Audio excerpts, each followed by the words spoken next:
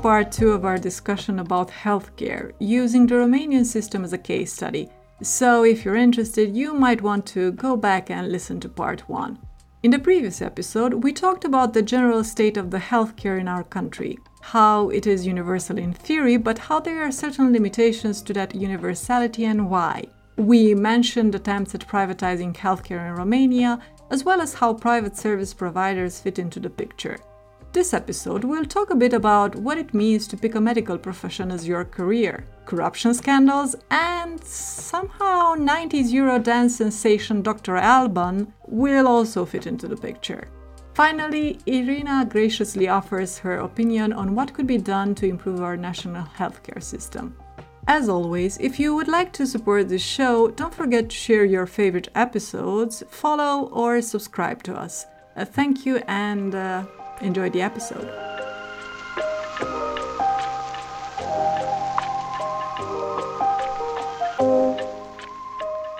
I would like us to discuss doctors in Romania more. I don't mean to harp on your age, dear, but okay. I feel like you could provide a sort of nice overview of what being first a med school student, then a resident doctor, have a practice, as you mentioned, and then retrain in another field looks like in an Eastern European country such as ours. Okay, so first of all, I am 41 years old. I can only speak to the experience I had. I'm really hoping it's better now. Fingers crossed for the people that are younger than me. So I went to the University of Târgu Mureș, the Medical University of Târgu Mureș in Romania. You go from high school. If you want to be a doctor, you go to medical university, that is 6 years. And we have many universities, but some of them are older and are more established, and their, let's say, reputation is better. And anyway, in Romania, the best universities, again, are the state-funded ones. The private universities in Romania are shit. Mostly because they don't want to lose their students, so they take bribes and they do everything they can for the student to not leave the university. You mean the private sector isn't just intrinsically better at everything? Yes, that is what I mean. Swear to God. You call me, you. Yes, I went to one of the universities that at the time, and I think still now, is considered one of the top 5 in Romania. And it wasn't very good. We had old books written by even older people, and as I found out later, it wasn't as bad as in other places. You know, like we had our own cadaver. Yes, like some of my colleagues from Iași, for example, told me they had body parts. We had like we had the whole thing. Anyway, it's fun to be a medical student, especially in the first year and second year, because for the practical exams, you have to kill someone to have the cadaver. No, but you at least have to find somebody who was killed before. or died of natural causes. But you need to be able to study more than the number of hours that you are actually in school. So most students tend to put money together, and like 3 or 5 people buy their own skeletons. They buy their own brain. You literally had skeletons in your closet. I had a skeleton under my bed, and my mom came to visit and realized that, and she couldn't sleep for the 3 days she was there. But some of the adverts are really funny, because you see in the dorms you see ads like, "I'm looking to buy an unused brain." And what they mean, because how you use it is for the exam, you put needles through the brain where there are certain parts of the brain, because at the exam you get slices of brain. Well, you asked, dear. You asked. I got grossed out. I'm just, relishing the idea of clipping you out of context. You get slices of brain with needles in it that have a number on top, and then you have to, on a piece of paper, write the numbers and say what they are corresponding to. But some of the components of the brain, some of them are so small that if you poke them a couple of times, then you don't see it anymore. So this is what we meant when we said we want an unused brain. So university, it was a lot of learning, theoretical learning, but not extremely good in giving you practical abilities. Also, a lot of what you learned was kind of outdated. And then you become a resident. And as a resident, you should actually perform medicine for real, only that you are supervised. But actually in Romania, as a resident, you sort of end up doing what you should have done as a student. And a lot of the people that actually have to supervise you, even though by their own will, they have entered into the system because the state doesn't go and just make people be supervisors. You are a teaching assistant or some other sort of university employee, and then you have to also do this, to be a supervisor for students, for residents. But a lot of people actually don't want to do anything, so they encourage the residents to just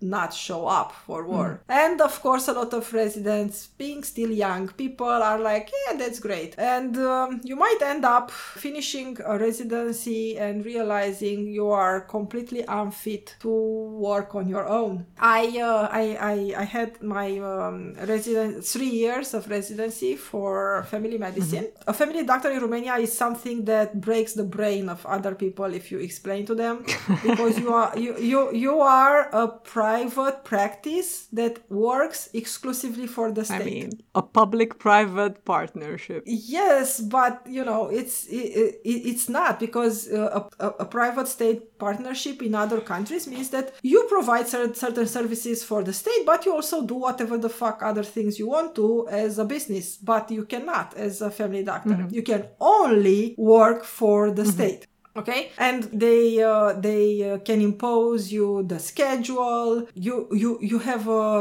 problems going on holidays because you are not allowed to just stop giving the services. And they made all these laws that you cannot just ask people, for the next week I will be on holiday and you can go see my colleague, ex-colleague.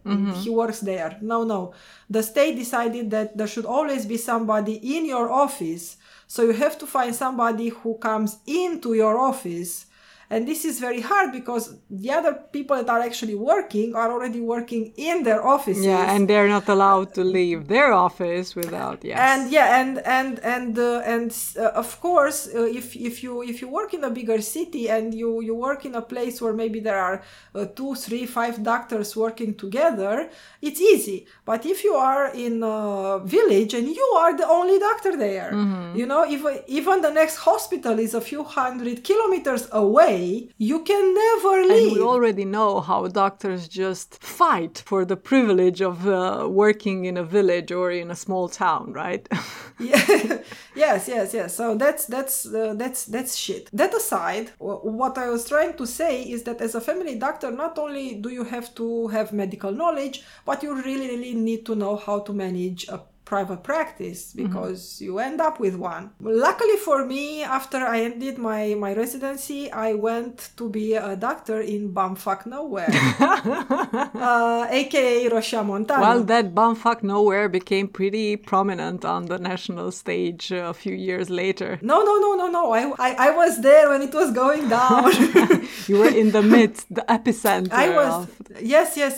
So for the 1, 2, 3 viewers listeners who are not from Romania and who are not familiar with Roșia Montana, it's basically, it used to be, does it still function as a gold mining community? They see themselves as a gold mining community, but the mines are closed. Yes, okay. So what they tried to do was to sort of sell the mining rights to, I believe, an Australian company at some point. No, a Canadian company. A Canadian, okay. And there was a huge uproar and sort of the issue. I mean, it started off as let's speak out on behalf of the community in Roșia Montana, but obviously it was taken up for a broader sort of protest movement nationally. Yeah, but the problem was not the mining, because the way you could have mined for gold, the old-fashioned way that like you go into the ground and you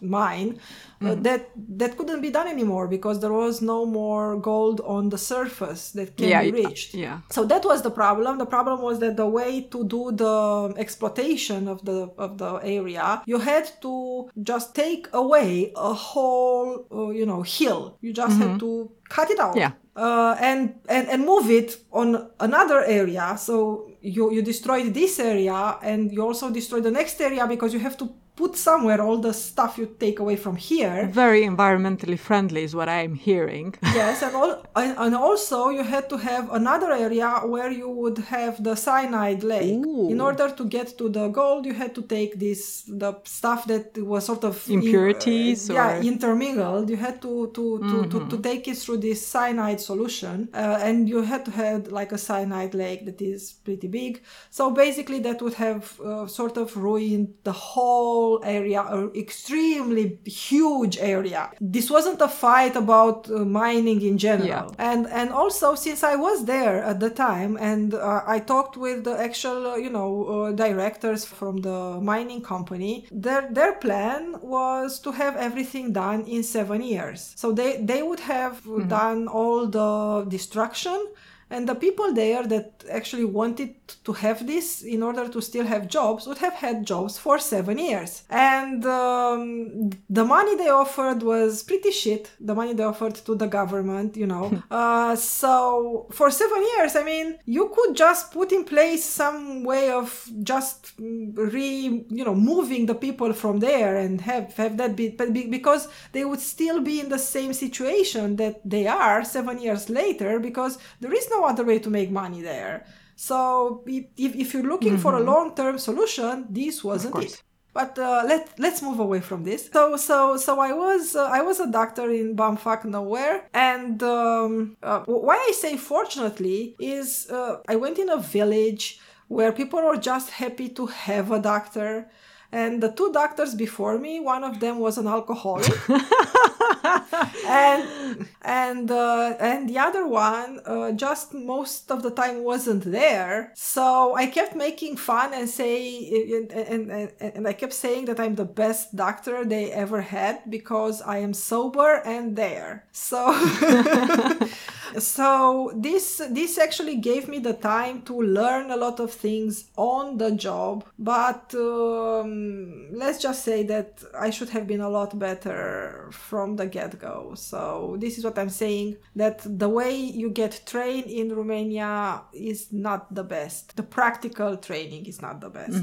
But since we reached my time in Roșia Montana, maybe this is the time to tell you that when I was there, it was when our formerly mentioned President Băsescu wanted to sort of get rid of the state-funded health insurance and go to a private system. So, since the president was really into it, and even though we are not a presidential republic, Băsescu had this sort of, attitude and power of character that he sort of had the bigger dick out of everybody at that time. And he was sort of in charge of most decisions, even if they were not in the purview of the president, So Since the private insurers started feeling, smelling blood, feeling like, it's getting closer and closer. They were edging so they hard.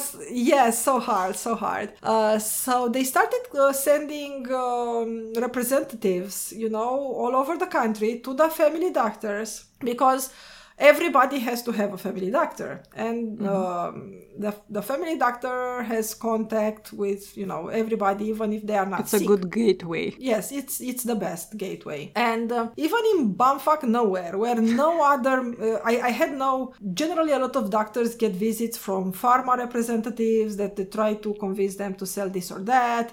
You get invited to conferences, to, like, if you are a doctor in, like, never heard of it, Romania, you have 0 visits. Like, nobody cares that you exist. And all of a sudden, I was getting visits. And they were trying, like, it was hard to get to where I was working. Physically hard. Up in the mountains. Yes. And I started getting these people telling me in no uncertain terms that, look, this is going to happen. Like, the president is really on board and this is going to happen. We will give you this amount of money for each patient that you convert to our insurance. And also I said that Dr. Alban will come into place. Dr. Alban, for who is not as old as me, was actually a singer that had one famous song in the 90s. Come on, more than one. Yeah, name it. Well, I'm guessing you're referring to It's My Life, right? Yes, and the other one? And then there was another one, which I don't remember the title of, but the beats were really similar. So he had one song. So he had one song, and what I found really funny is that one of these insurance companies tried to bribe me with inviting me to this party that they were having in a capital where Dr. Alban will be singing. And I was like, I thought it was hilarious. I'm like, sure, I will totally, sell my integrity for Dr. Alban. I mean, of course. Yeah, so that was what was happening, but unfortunately for them, they didn't manage to do that. But they spent a lot of money at the time because they were, trying to somehow prime apply primer for the doctors. They also have an attempt at a push for privatization early 2020, and then the pandemic hit, and then they had to sort of track back. So as you said, that I sort of reshaped my professional trajectory. You have to decide for yourself what it is that you want and what are the things that are really important for you. I was one of the people that worked in villages, so I did this for a fairly amount of, like, for about 5 years and a half. I worked in places where people didn't go, but I knew that was not what I want to do. I love that I did it. It was an awesome experience for somebody who had no experience. For somebody who had no experience, like, you deal with everything. It totally makes you better at everything. And even more resilient, even of abilities in life in general, not just medical abilities. So I am actually very thankful for that period of time in my life. But I knew that is not where happiness lies for me, because I'm a big city girl. I was born in a big city and I love big city life. I don't understand things like, don't you want a quiet place? Yes, when I die.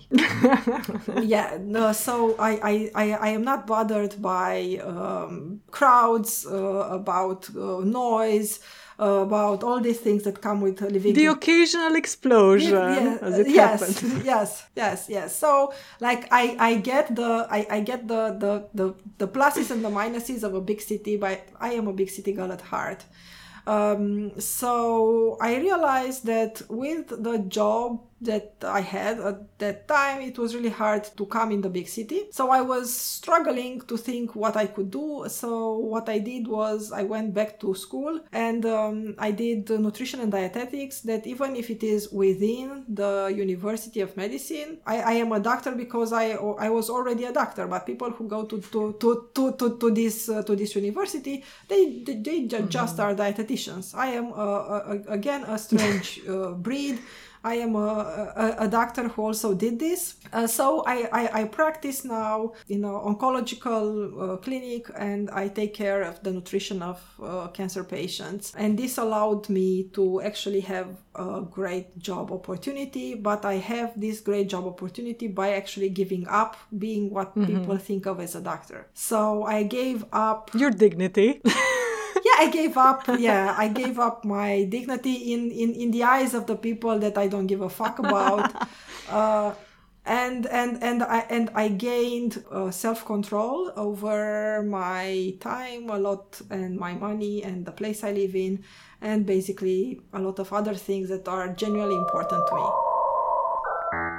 So now I want to delve into a slightly more delicate topic, namely that of bribery. As Romanian listeners are no doubt aware, unfortunately, bribery is on the table when dealing with certain institutions or when requiring certain services. And when it comes to interactions with doctors, usually people use euphemisms like giving them a token of your appreciation or things like that. In Romanian, we say atenție, which literally means like you're buying their attention. So, so the reason I would like us to talk about this, because when I was growing up, regardless of whether or not individual doctors were or not likely to accept bribes, for patients, on the patient's end, it was very much an uncontested truth that you would have to consider bribing your doctor in order to receive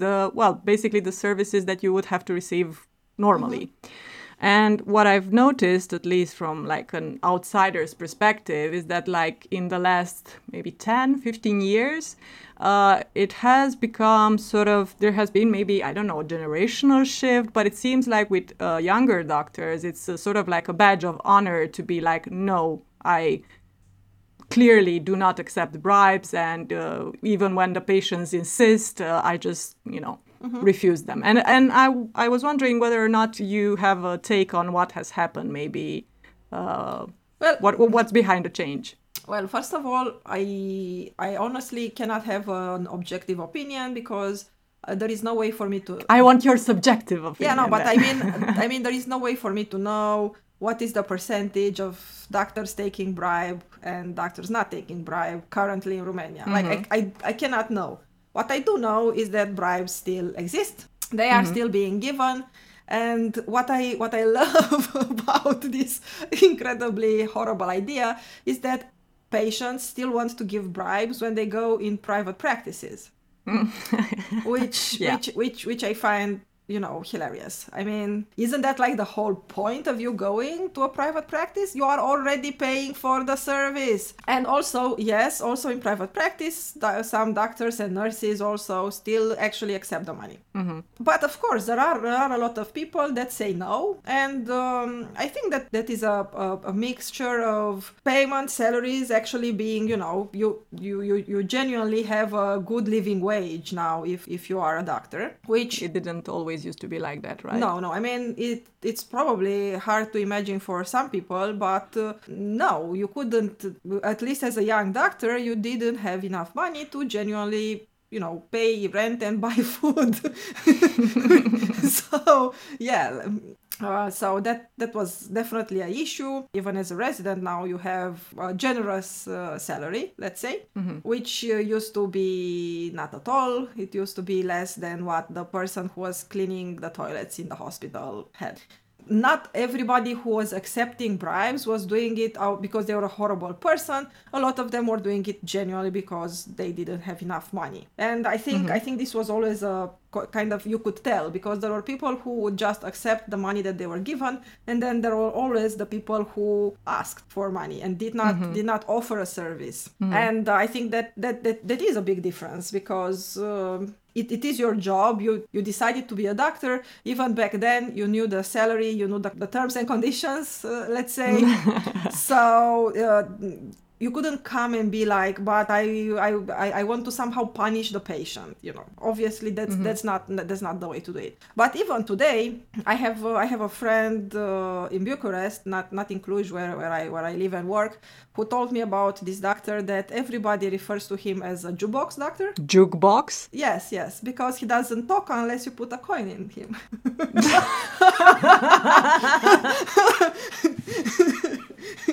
Yeah. Interesting. Yeah. So definitely there are doctors who no longer accept money because they genuinely don't need to anymore. And there are doctors who also have an ethical stance on this. And there are still doctors who, some of them just accept without asking, even if they don't need to anymore. And there are still doctors who actually will not offer you their medical services unless you realize why they're not speaking. On the topic of politics, yet again, right? Because corruption and clamping down on corruption is a big talking point in our public sphere. Do you feel like there has been some pressure coming from that direction also in hospitals, or do you think it's mostly because of the material conditions improving for many people and now they can... Actually, honestly, I think it's a lot more change of mentality and the change in salary than it is necessarily the clamp down from the government, because there were specific doctors that were targeted, but I mean, the doctors that have been targeted, everybody knew the fact that they took bribes. But I am sure that every single time this happened, this didn't happen because somehow the government had this program of monitoring activity and clamping down. I think that these particular people fucked up with the wrong person, because it wasn't like it was about somebody where it was a surprise. Like, everybody knew about them for decades. And we're not just talking about small bribes. We're talking here about, like parallel systems of organ donor transplants.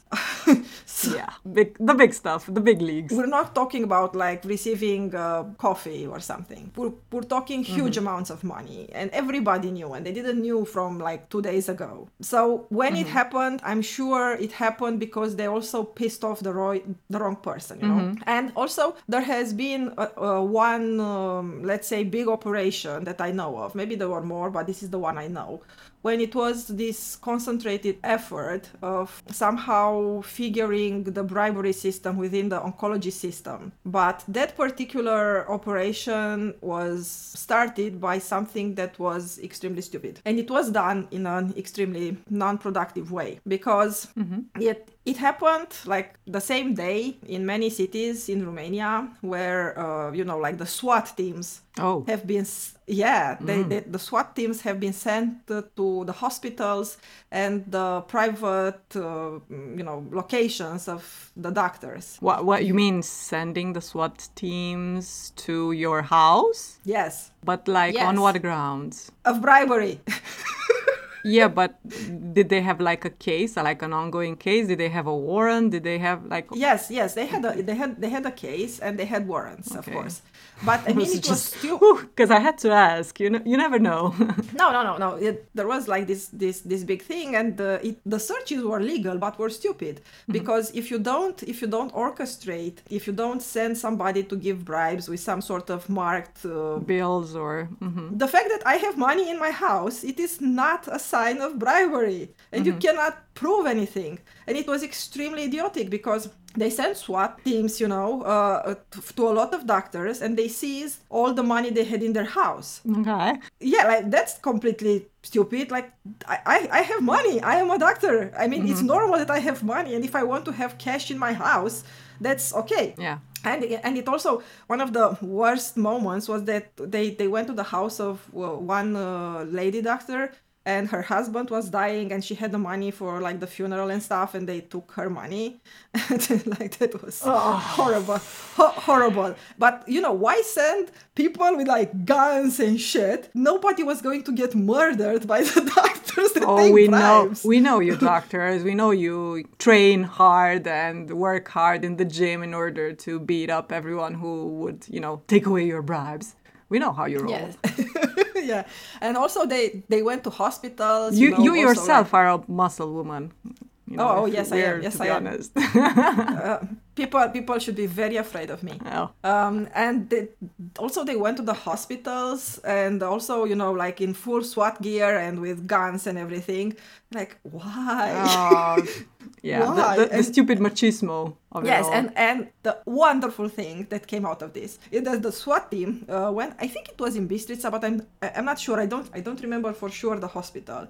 But like 5 a.m, SWAT teams arrive. Nobody even had their coffee. Yes, and the doorman sees the SWAT team, and it's like, well, if the SWAT team want to, like come in the hospital, they have to put on the protective little boots. And there are pictures of these guys in like SWAT equipment, with like guns and everything, and their face is covered and everything, and the little plastic blue things on their huge boots.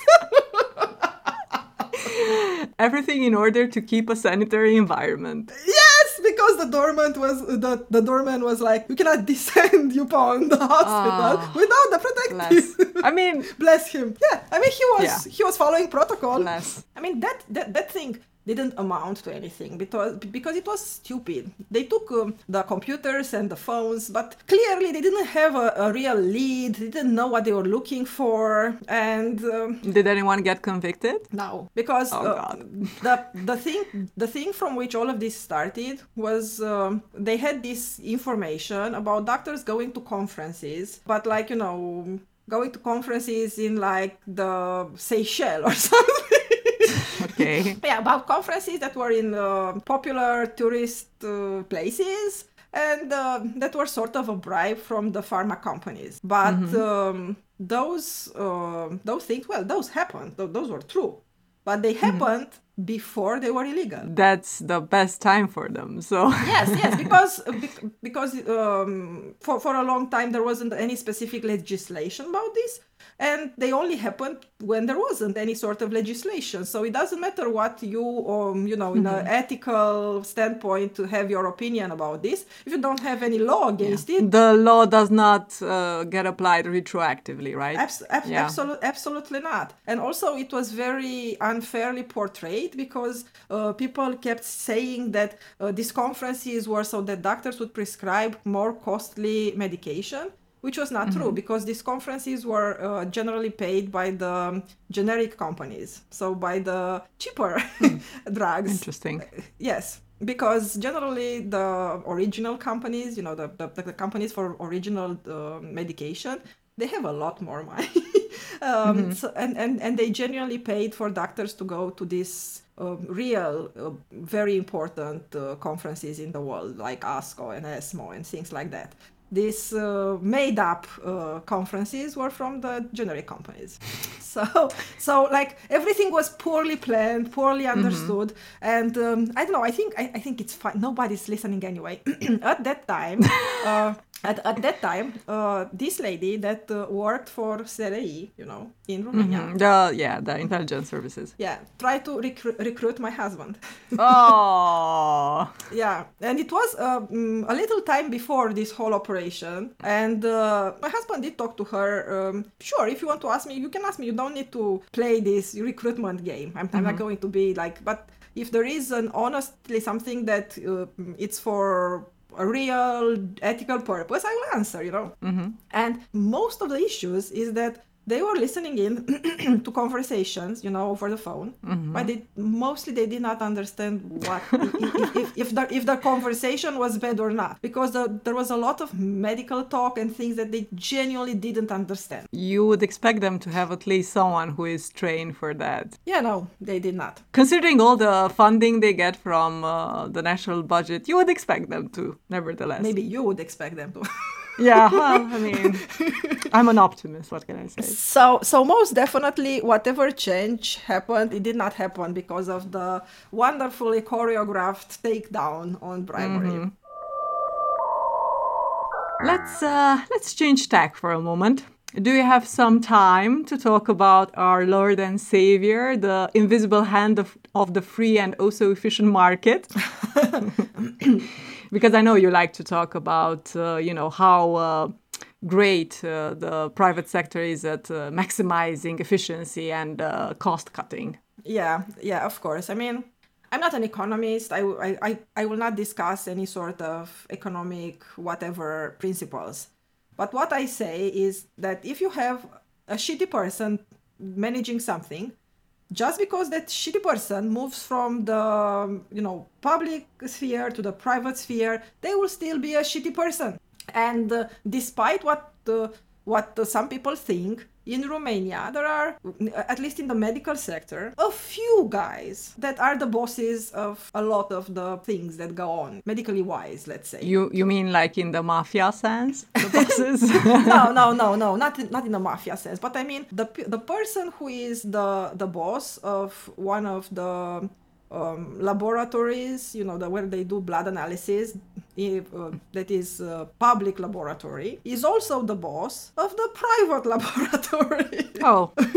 Oh. So, and that happens time and again, because the people who were in charge in the public sphere were the people who had the most resources, money wise, but also connection, knowing people wise. So they were the ones that managed to have their private businesses. And in Romania, even though we have as a concept this idea of conflict of interest, it is pretty poorly defined. And this kind of things, when you are the boss in the public sphere and the boss in the private sphere, it's not considered a conflict of interest. Even though clearly, if I am the boss in one business and I hire the same people also in my private business, of course I will use them, and I will make them not spend as much time in their public job as in their private job, where they work also directly for me, but they're also bringing me a profit. And when you and I had conversations with people in the town here, and they were like, it's this really bad thing because I went to the public laboratory and they told me that it will take 4 weeks to have this analysis. And they told me to go to this other laboratory, the private one. And the private one told me it will take 1 week or 5 days. And I was like, but did you realize that the guy that sent you there is the guy who does both those analyses? And it's in his interest to say that it takes a lot of time in one place and not as much on the other. So one of the problems before going into any sort of lefty versus libertarian type of discussion, conversation, we have to fix these sort of very basic things. I dislike using left and right because what we have is grifters on every side. And people are rarely consistent anyhow. So of course, but every time we have somebody in the government discussing how we should make everything private because blah blah blah. Looks what happens. Okay, can we first fix these issues and then see if it's not more efficient for us to have a public and a private sphere and that they are separate, because this is the most destructive part of everything right now. The fact that you can be the boss in both places, because I understand a lot of people say that you cannot limit a person's right to a job, if they work in the public sphere and the private sphere. And I'm not saying limit the jobs for the employee. I'm saying limit the opportunity to be a boss. If you own a business in the private sphere, you cannot also be in charge. You cannot also be a manager in the public sphere. Can you give me like a more sort of concrete example? Because what I can imagine now when we discuss this conflict of interest with people being, as you say, in management positions or in positions of power in both public and private healthcare. I just imagine, the doctor telling you, as you said, directing you to his private practice, right? Funneling you towards that, because obviously you will pay a lot of money, and that's a short business for them.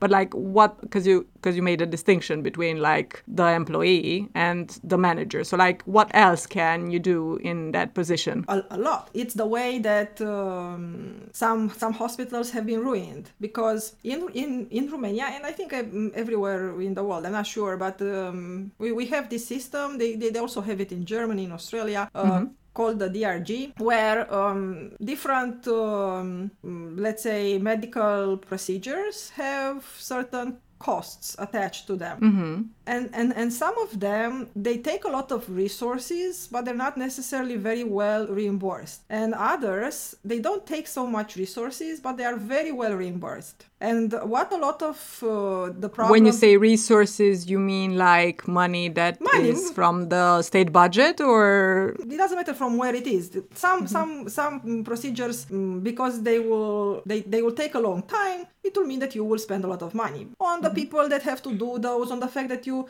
have a bed that is occupied and you cannot do anything. It can eat your money in very different ways, not necessarily because you have to pay for something, but if something makes somebody stay in your hospital bed for many days, even if you don't have to, the thing that you do to the person doesn't cost a lot, but the bed is occupied and you cannot do something else that would bring you a lot more money, while that bed is occupied. So a lot of the problem with private public thing is that a doctor will operate a patient in his private hospital. So the operation in itself, I don't know, heart surgery, whatever, it will, and obviously the patient pays there, or the patient or the insurance, because some of them are insured through the national insurance, and they do the operation. So it doesn't matter, the insurance or the person directly pays, and it pays a lot. But then the person needs to stay in the hospital under observation. So the person will occupy a bed, but without necessarily, you don't do much to the patient, so you don't get reimbursed as much. So after you operate the patient, you send the patient to the public hospital and you occupy a bed there, and they get no money. So you got like thousands, of like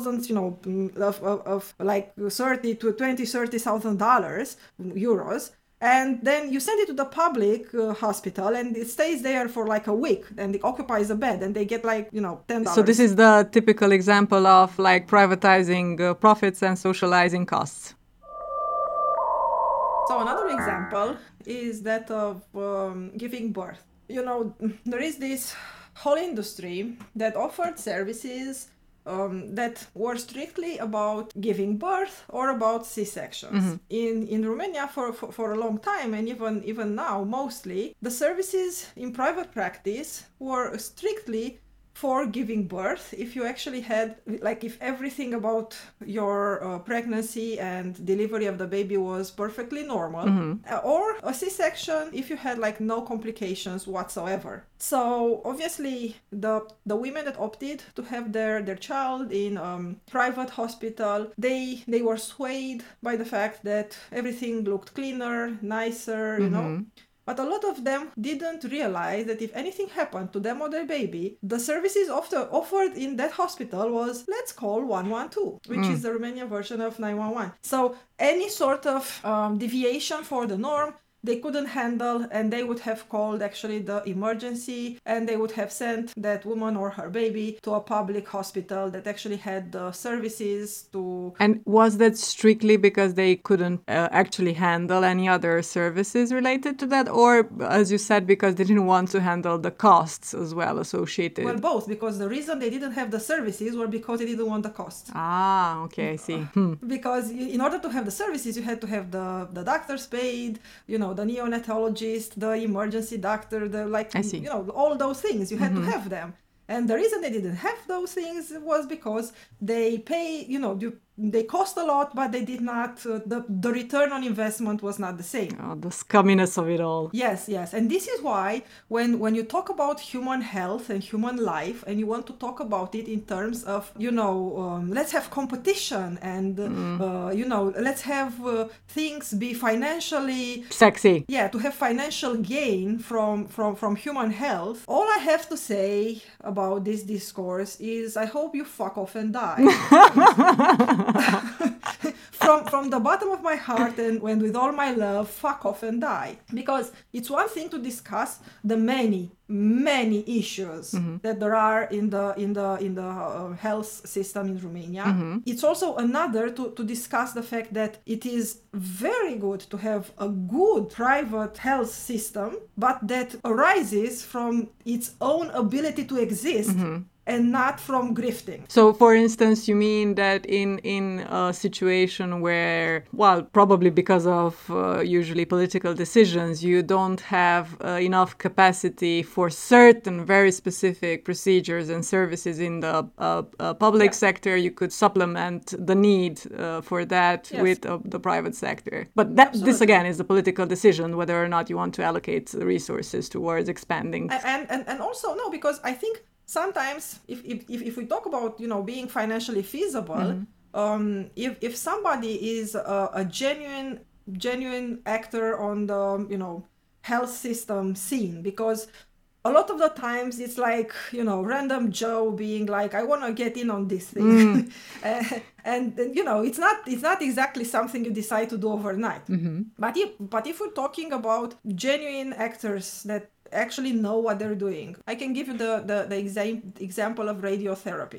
To buy the radiotherapy machines, they are very expensive. So I think it's absolutely fine if people who are in this business and actually know what they're doing, if they want to build a hospital and then to have a contract for the services and the services to be paid from the public insurance. I mean, it's very good, because you didn't put the public money into building everything and buying the very expensive tools. But if, those hospitals and clinics, they need to be approved according to, obviously, the national standard. And so everything is on the up and up, and they don't send people somewhere else, and they don't, like you can ask for them, we want you to be able to do this and this and that. If you put the right terms in place first, this can be a very beneficial way of doing things. But it has to be very clear what are the boundaries, within which the private actor comes and plays. And it's beneficial for the private sector that, I mean, they need to know, like, this is what I need to do.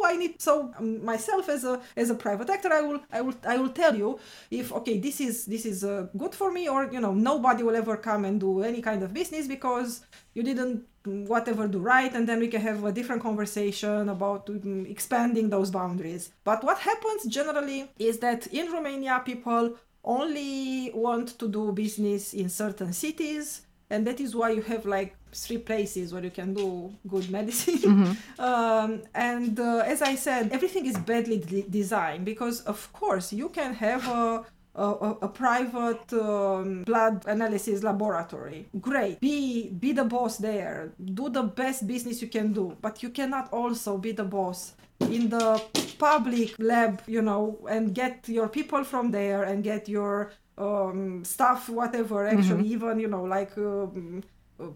genuinely stealing things from taking to your own lab. Like, there need to be boundaries, and every time this discussion is held, in the public sphere in Romania, it's these politician grifters that are generally somewhat leaning right, saying that, well, there is nothing we can do to improve this. There is nothing we can do. The only thing we can do is just hand over. Take it away from us. Take it away from us. Exactly. This is the only way the conversation is at any point being had. And it's also annoying because a lot of the time, even the people on they would be defined as on the left. They sort of feel that the conversation is bad, but they don't know enough about the conversation, and everything they have to add is like, no, the private sector is always horrible and bad, and like the conversation is like this, you know, everything should be private because then the financial gains will be wonderful, and what we want from, you know, about human health, what we want is competition and money. Not actually, you know, the health. Yeah. And either that or the other part, which is like, no, the private sector will always want to just be grifters and, you know, never offer us anything good. And I'm like, why is this, why does this have to be, but obviously the reason why this needs to be held like this is because things this way things don't change, basically. Change, exactly. So it favors the status quo because Yes. I see your dog is getting very restless now that we were discussing conflict of interest and stuff like that. He was just like shuffling around in the background. Yes.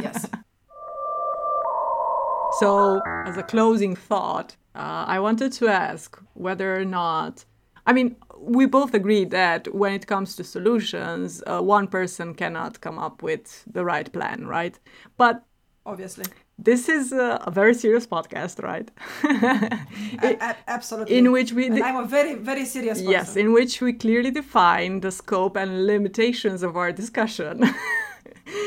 So I'm just asking for your personal opinion about what in your mind could be done to create a better version of our current healthcare system. So you've mentioned, you know, resolving the issue of conflict of interest. I think this is quite important on your list. Is there anything else? Well, it is an honest conversation, which, in my opinion, can never happen, about the real limits of what the public sector can offer.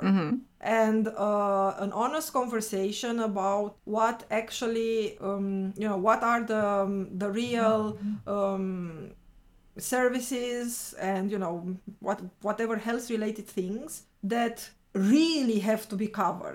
Because you cannot start a conversation from everything is important and you have to give me everything. Okay. Because but no politician will ever take up this conversation. No politician will be in the position of saying, you deserve, your disease, your situation deserves more money and more attention than the other. Because a lot of people in this country complain, you know, because a lot of people in this country either are, you know, complain about this in bad faith, or because genuinely they did not spend one, you know, second of their time to actually think things through. Because a lot of people complain, but I'm paying for my health insurance and, you know, I have never even been sick. And I'm like, yeah, that's not how it works. Say thank you and move along. Yeah. And also there are people are like, but I'm paying health insurance, and there was this one time when I needed, you know, Tylenol is, you know, paracetamol in Romania. You know, paracetamol is not on the list of free medicine, so I did not get my free paracetamol that actually costs 3 lei. And, you know, so there should be a certain amount of things that if they don't amount to an actual, you know, sum of money that poses a problem, they should not be covered, because you give 3 lei and 3 lei and 3 lei and you end up giving a lot of money for, you know, no actual use. That's one thing, and it happens with a lot of things, you know, like this. Also, there should be we should have, you know, the regulatory body should really only put on the insurance list the medication that actually works and makes sense. But this is a problem in almost all countries, because you always have like this new shiny new drug, and the pharma companies market that drug like, let's say, cancer, you know, where everybody's very they hear cancer and everybody's like, yeah, this is something serious, and obviously it is. So a drug that offers a bigger survival rate than the former drug, it's like we have to have this. But there are genuinely drugs that have been approved based on the fact that they have bigger median survival of 10 days. But the amount of money they cost, against their competitor that maybe already has a generic is huge. I'm guessing there's a fair amount of lobbying going on with these things, right? Absolutely. And this is very, very difficult because pharma companies lobby a lot of patient associations, and they make the patients lobby the government, because it looks shit if they do it. But if you convince the patients that are desperate that look, there are new drugs in the world and you are not getting them, and they end up on television and whatever, discussions, and they're like, oh look, there are these new drugs that they are using in America or United Kingdom or whatever, and you don't give them to us, and I could live longer. Yeah. Or median, I'm not bullshitting with this. There are drugs that have had a median survival rate, increase of 10 days. You can get something like that for a drug that actually has no actual benefit just by the sheer amount of people you put into the trial. Things are very complicated, and there are many layers to this. So the basic that you need is something that it's, I think, the hardest to have. An honest conversation among people that actually know what they're doing, and they want to have this conversation in good faith.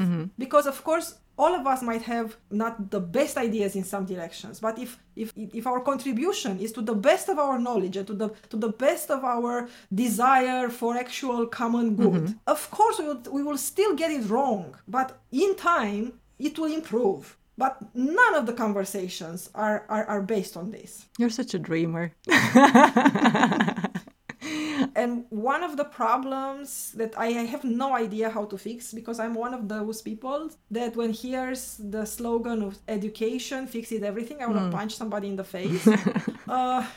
I have no idea what education fixes everything means, like zero idea. I have no clue how you get a certain amount of ideas and of understanding within the general public, because a lot of these bad faith ideas are being propagated by grifters and are being maintained and sustained and in the end implemented because of the people who don't understand that they are actually the victims of these grifters. Also, it is very, very important to be a realist, because if what you want is the ideal version of everything and everything less is bad, and only the one who promises you the ideal version is the one you will put your faith in, you will always lose. Always. You are being lied to every time somebody offers you the ideal solution. And if you are not in the position of wanting to understand a little what actually cannot be offered to you, and to appreciate somebody who actually says something true, but also not in a doomer way, like there is nothing we can do, let's just give up on everything, you know? Because that is also not a realistic solution. When there is nothing we can do, that person is not a realist also. You know, it's a lazy fucking coward that wants to make money off of not doing any work. Exactly. Also, there is this problem of the reaction. Like, you have a solution that is you genuinely believe in it. You did like the groundwork to think of everything, and you implement it, and 5 years down the line, you realize there are some things you couldn't have thought about, and for those reasons, this idea doesn't work. And it's absolutely fine to accept that this sort of mistakes can exist without somebody to blame in the sense of like, oh, you are a horrible person. Also, it's very important to actually look at these mistakes and separate this kind of things, like the kind of things that were genuinely done in bad faith, and you can see like everybody saw that this was a train wreck and they did it anyway. So like those people need to be held accountable. And the people who tried something, well, maybe it wasn't so good, but it wasn't in bad faith. It was something that genuinely seemed logical, and it wasn't. You have to separate these people. But again, it's very hard. And we don't even need to go into that much nuance because at the time we only have grifters, so they're all shit. Yeah, I'm speaking specifically at the people in the Ministry of Health right now. And also about our current Minister of Health. Lovely chap. Yeah. Should we wrap it up? Absolutely. Everything is great. Happy New Year. Exactly. And if you are not yet asleep, because I know this can be sometimes a technical conversation, although we try to keep it among friends, click follow and share and do the whatever. The things that people do on social media when they like something. I only realized yesterday that I can vote on Spotify for the podcasts that I'm listening to. I can give them stars. I only realized this yesterday. It's never too late. So, yes, people, you can do this. Okay, and it helps the podcast. Yes, apparently it helps. Yes. Okay. Bye. Bye.